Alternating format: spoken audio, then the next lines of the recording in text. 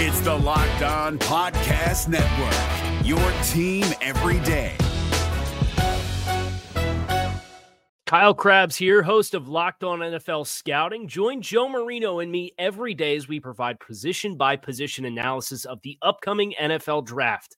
Check out the Locked On NFL Scouting podcast with the Draft Dudes on YouTube or wherever you listen to your favorite podcasts. You are Locked On Cowboys, your daily podcast on the Dallas Cowboys. Part of the Locked On Podcast Network, your team every day.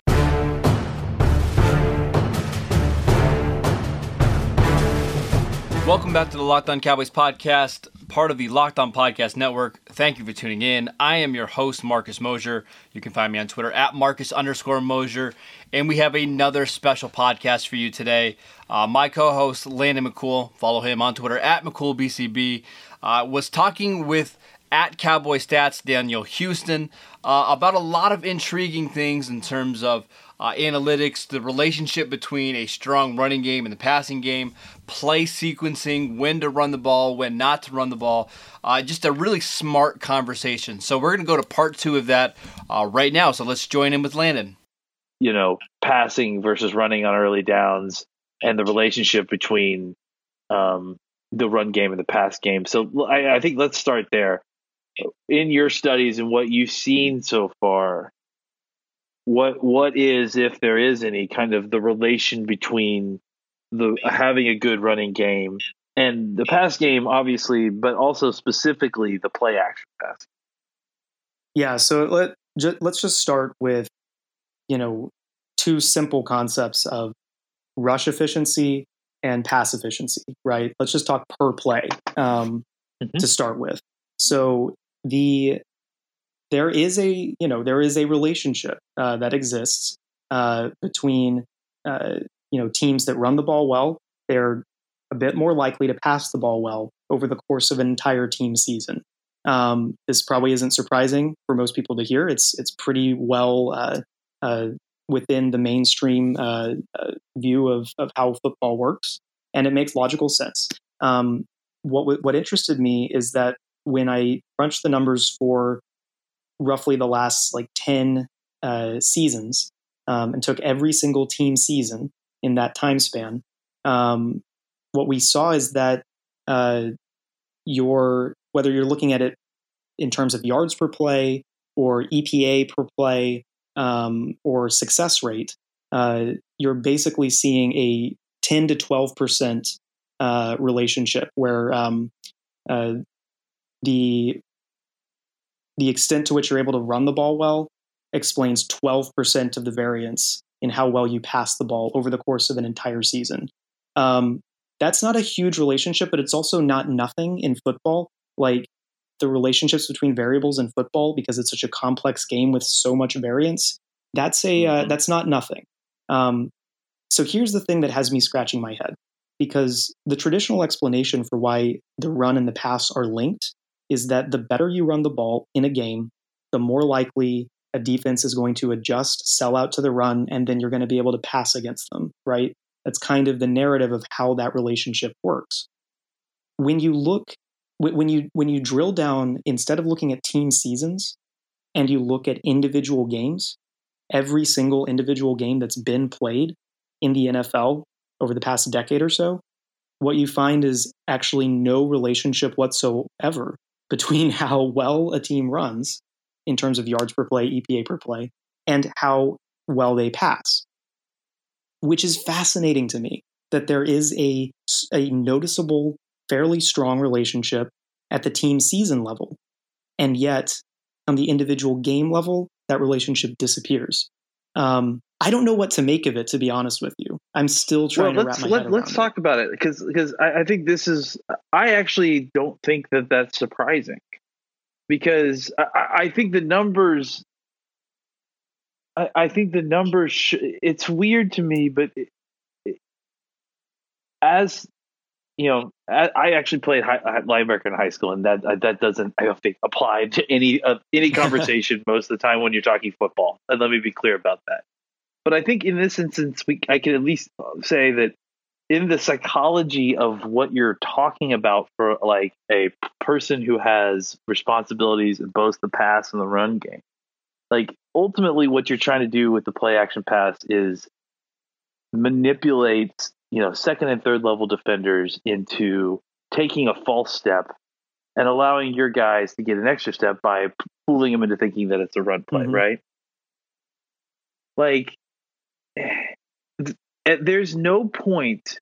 At no point in the history of the NFL, in the history of college football too, really, that there's been a team that has thrown the ball so exclusively that it would not make a linebacker not to completely ignore their run responsibility. I think I heard an interesting conversation from the guys. God, I should remember their names because I'm referencing their podcast. The Sports Information guys. God, I can't remember what their podcast is. I'm terrible, but they're the Football Outsider folks. They're part of the Football Outsider. And they were talking about having the great debate about the relationship of running versus pass and running and play action pass. And they brought up the point that like the conversation has gone from running can't affect play. Running has a little effect on play action pass, or not the same effect that we all perceived it to have, to running has no effect. And the truth is that there's no way to test that theory because no one is not. There may be some teams out there that are getting close to not throwing the ball, but no one is not running the ball. Right. You know what I'm saying? Everyone runs the football at some percentage. And until some team completely gets rid of running the football, the run responsibilities of these defenders, the reaction part of these defenders is always going to be influence in the moment, no matter what's happening, by their run first responsibilities. I think that all of this can be explained by the fact that coaches coach their defensive players to react to run first and then drop into coverage. I think there's a lot of evidence that supports that. A lot of evidence that supports that. I mean, you can just look at situational results. So we're going to get into this more later, but on early downs, generally speaking, teams get a lot better results when they're passing the ball than when they're running the ball. But on third down, even sometimes like third and long or third and mid range, there are situations where running gets you a better result than the pass. And it's expectation, right? Yeah. It's like there is some evidence, and it's not entirely certain that, what the new equilibrium would look like. But I do think that there's definitely evidence to support the idea that defensive coaches in the NFL are instructing their players to defend the run first, particularly on first down and certain other situations, and that this is the reason why linebackers continually bite on play action passes, even though play action passes are much more dangerous than any individual run could reasonably be expected to be before the play. It's really interesting because the defense is basically choosing what you would think would be a suboptimal strategy for some of these early downs. And yet the offense is running into it anyway, a significant share of the time. So it's working. The defense is winning that exchange in this environment and this equilibrium. And you alluded earlier, I think, to what would happen if someone actually tried to increase their passing rates. Cliff Kingsbury, please, I implore you, give us more data. Give us more data. Show us. It's going to give us so much better control, because now you actually have a limit, an extreme to one end to kind of run all these tests against to see if, what the success is. And unfortunately, it's just one team at this point. But if he has even an emoticon of success, suddenly you're going to have other teams coming in throwing at 75, 80%, maybe more. Yeah. And that'll be an interesting showing of what you get. And that's the other problem, is that I think it kind of, this is my other issue, I guess, in general with some kind of conclusions that come up with analytics in general is that it's the idea that there isn't a reaction to their action. Like when people, I think there's sometimes that people like think that, oh well, this is a conclusion I'm drawing from this data, and that means that the solution to this conclusion is X. But what they're not accounting for is that teams will just do Y. That is, you know what I'm saying? Like that, it'll instantly flip the equation back, and suddenly we're still chasing that dragon of what the future of football is. Now we're just doing it with analytics, with involved. You understand what I'm saying here? It's like, we can. At what point does the market efficiency flip on the passing versus run game because everyone's got 260-pound defensive tackles trying to rush and suddenly you've got a 220-pound running back, and guess what? It's probably extremely efficient now to run a HB gut up the middle because you're not turning the ball over, and good luck having anyone that's in the defensive backfield tackling this guy. So I think that I don't know. I've kind of got off on a tangent there, but I think this is the only problem I have predictive is that as soon as predictive parts of this thing is that it's great for telling us, it's great for explaining what happened.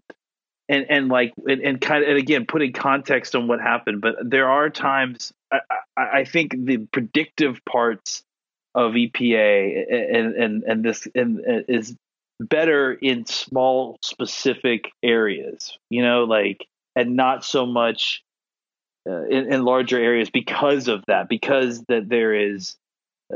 As soon as someone starts chasing that dragon, someone else will come in and flip it, and then we're off to the race. Bill Belichick will figure out that you guys are all idiots and that we're doing this now. No, we're all doing the 4-3 defense, and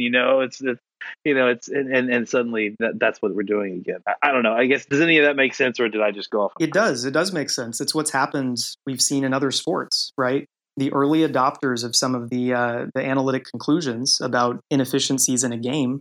The early adopters of those conclusions gain an edge for a while. And then what happens? The league responds. Now everyone wants to do those things.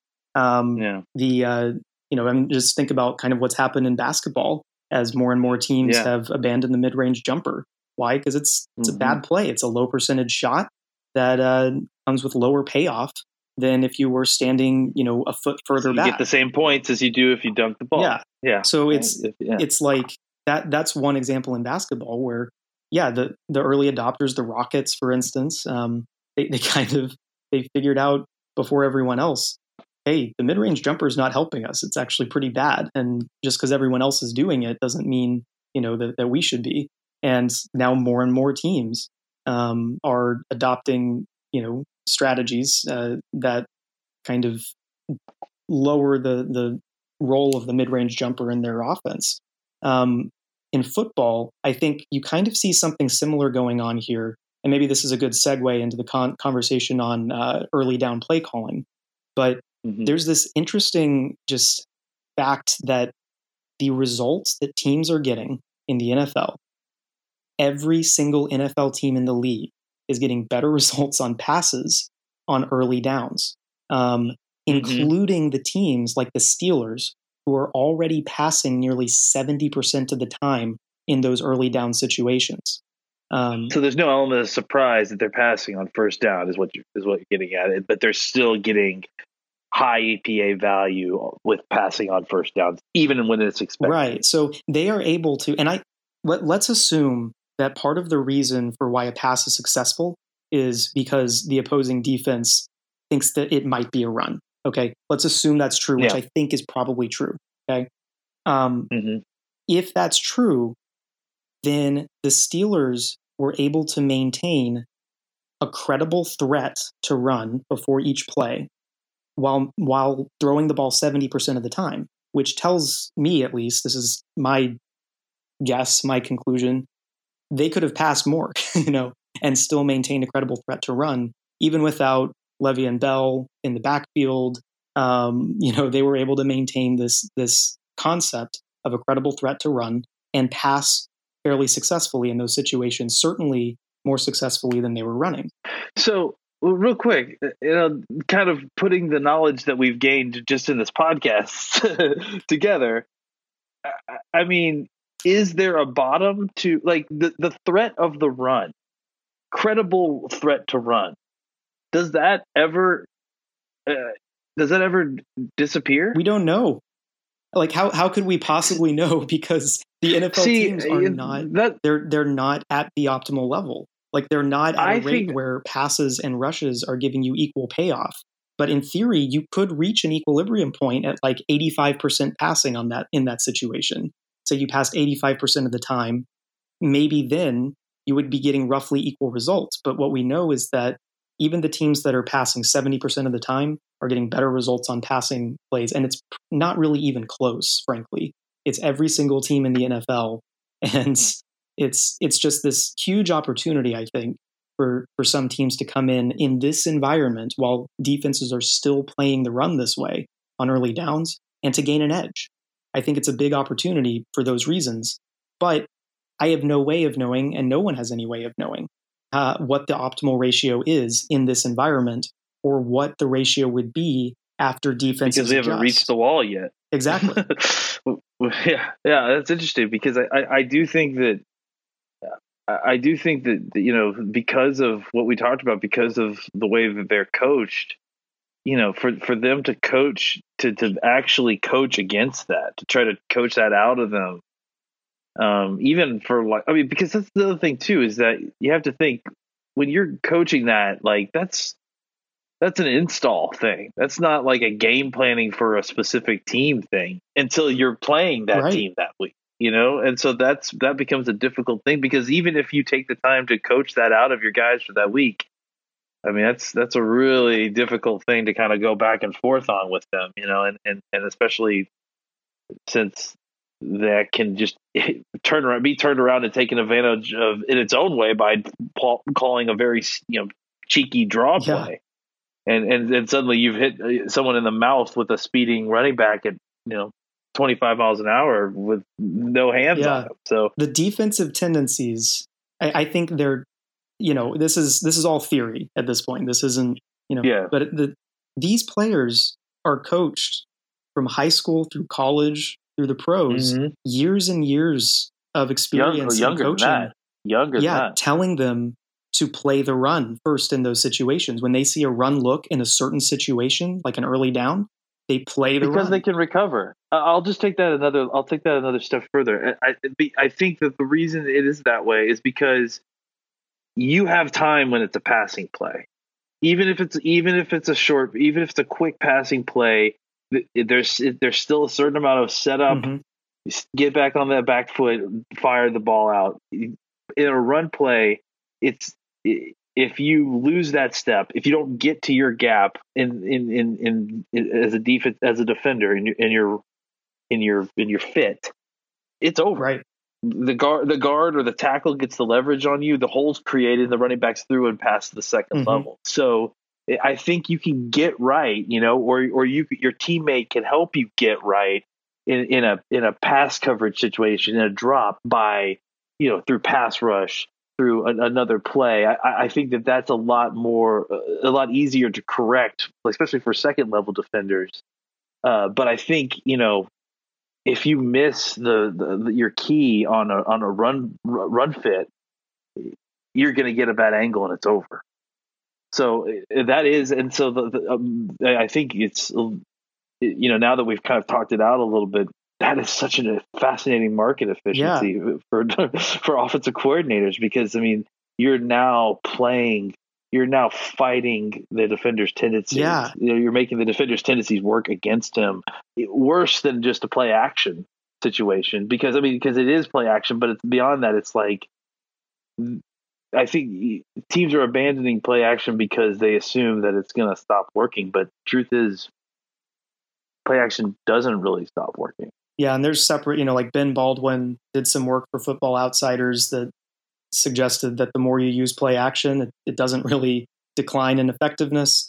Play action is effectively, there was an article in Grantland a few years back that was basically arguing that the play action pass is the corner three of the NFL.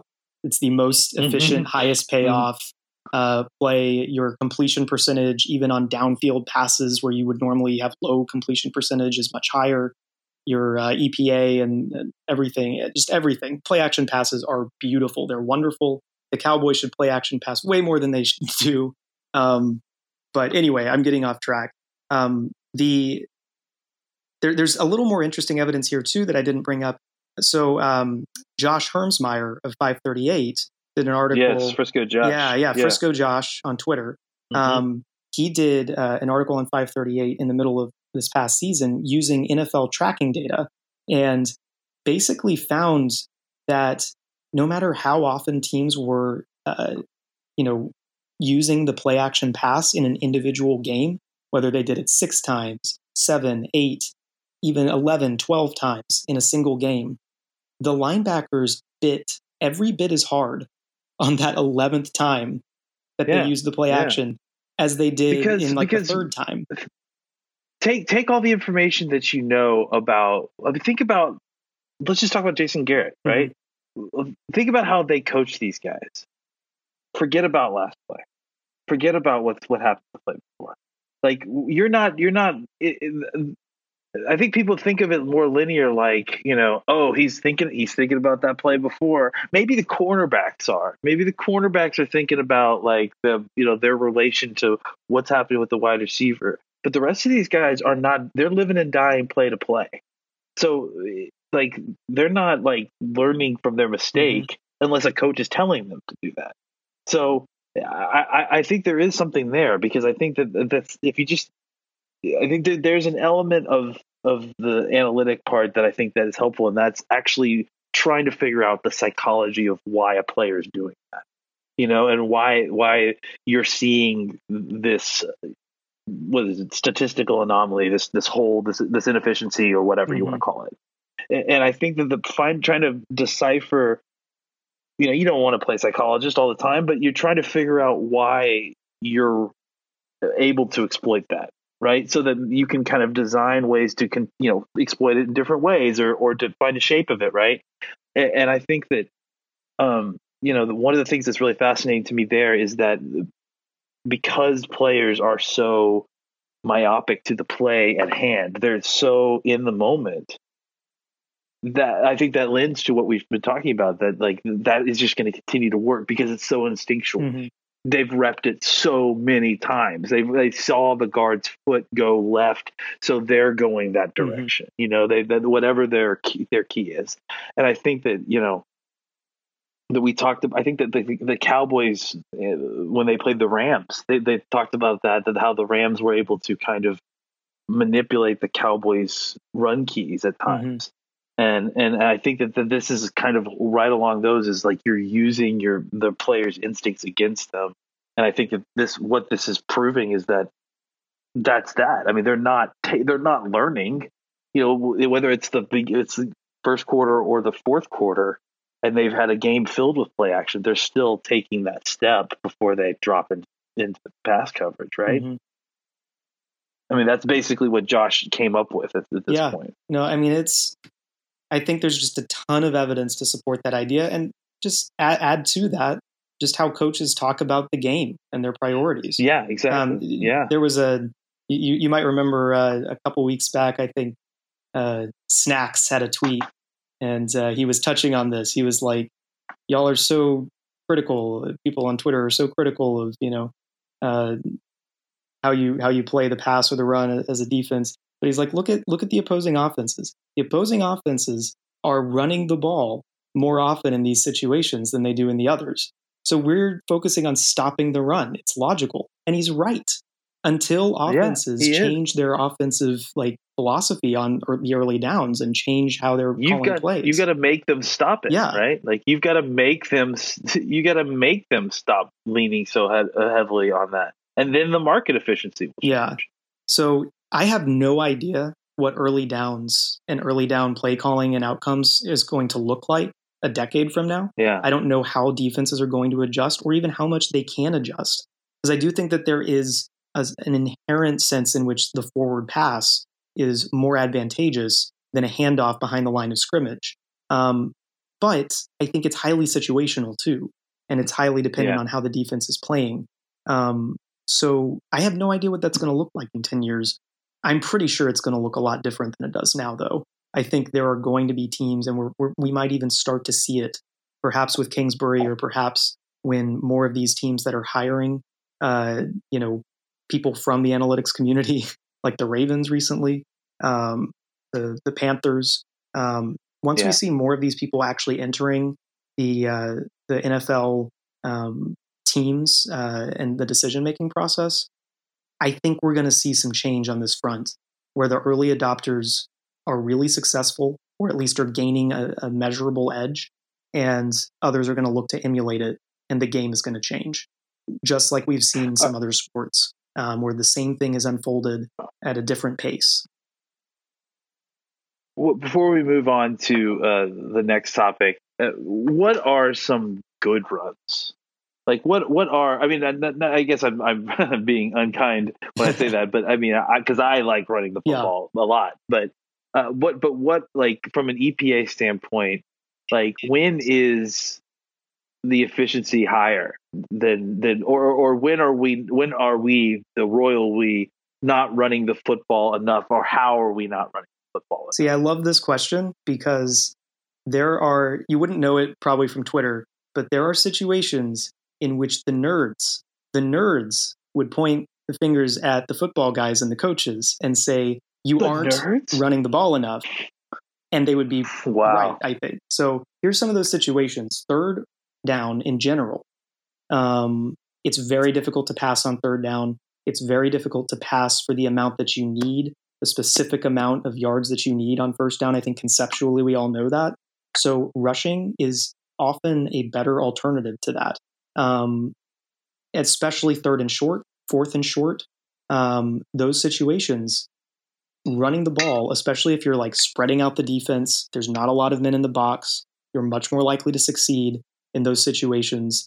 And that's a great opportunity, I think, for teams to lean less on the pass and more on the traditional handoff, or perhaps a run pass option type approach, or even getting the quarterback involved.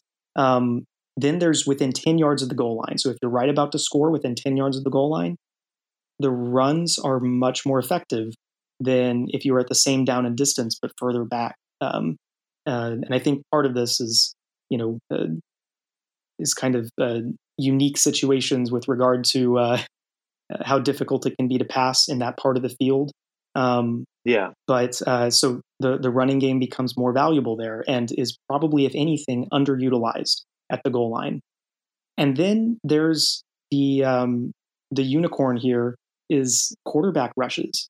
So the more I've looked at this, and the more I've looked at running plays from the literal running back and the quarterback, I don't even think of them as the same type of play anymore. Like QB rushes are not like running back rushes at all. They're much more productive on a per play basis. They're much more likely to end in a first down, to go for more yardage, or to produce a situation from which you're more likely to convert.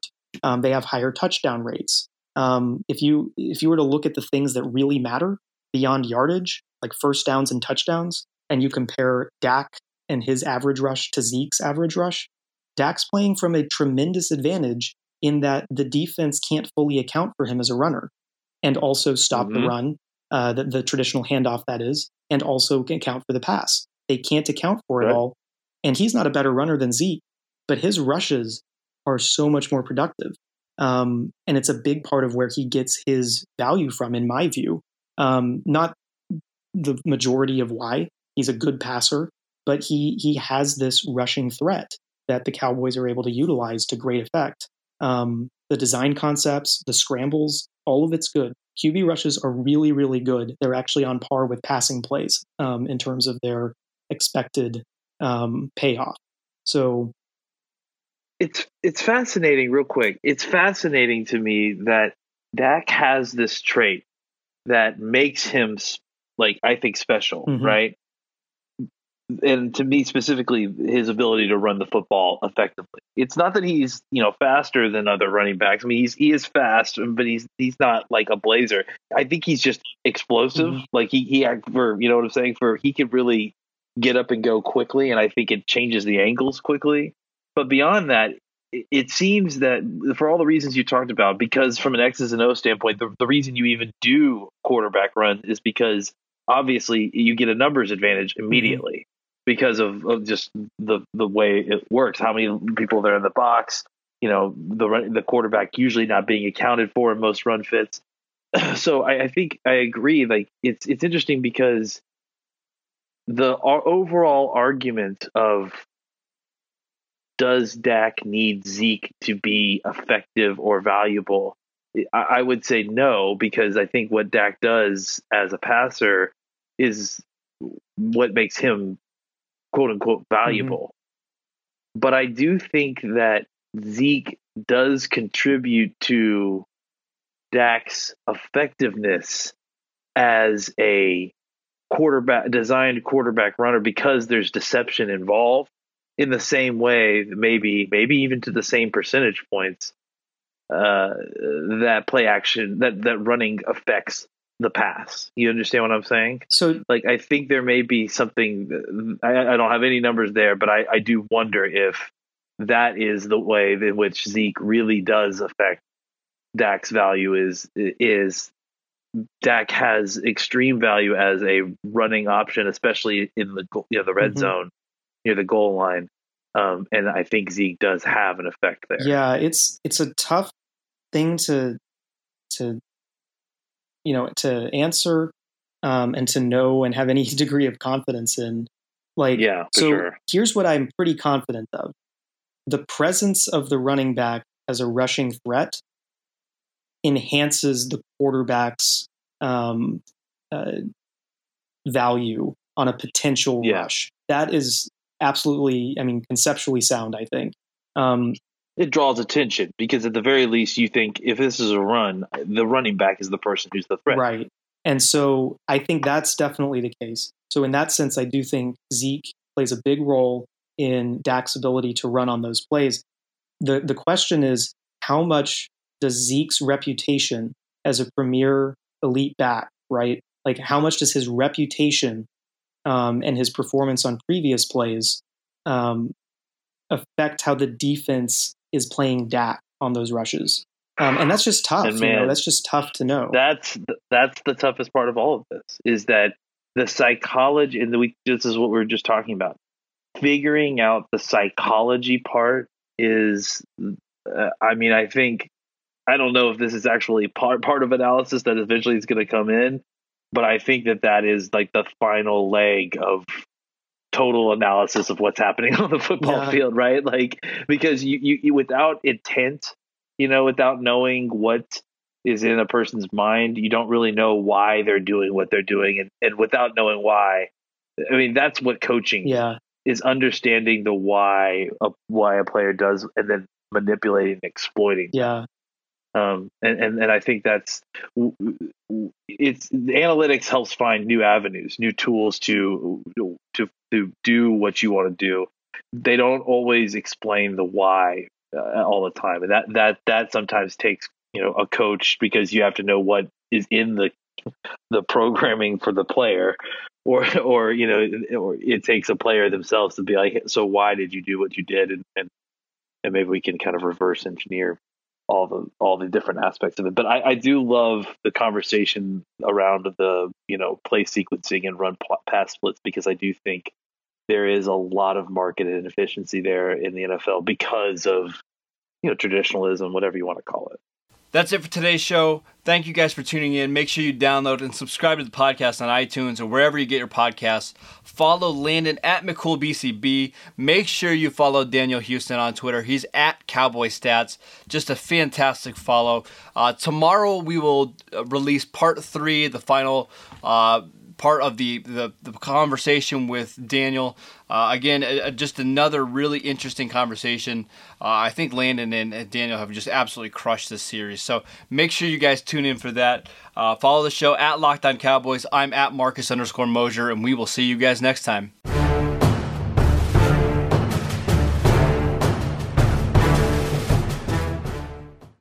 Is your team eliminated from the playoffs and in need of reinforcements? Maybe it's time for a rebuild, or maybe they're just a player or two away from taking home the Lombardi Trophy. Either way, join Keith Sanchez and Damian Parson for Mock Draft Monday on the Locked On NFL Draft Podcast. They'll tell you which college football stars your team will be taking in the 2024 NFL Draft. Check out Mock Draft Monday on the Locked On NFL Draft Podcast, part of the Locked On Podcast Network, your team every day. If you're looking for the most comprehensive NFL draft coverage this offseason, look no further than the Locked On NFL Scouting Podcast. Join the draft dudes, Kyle Krabs and Joe Marino, as they go position by position through the NFL free agent class and into the star-studded crop of college stars who will be selected in the 2024 NFL Draft. If you want to know who your favorite NFL team should be adding to its roster, you need to check out Locked On NFL Scouting, available on YouTube and wherever you get your podcasts. Part of the Locked On Podcast Network, your team every day.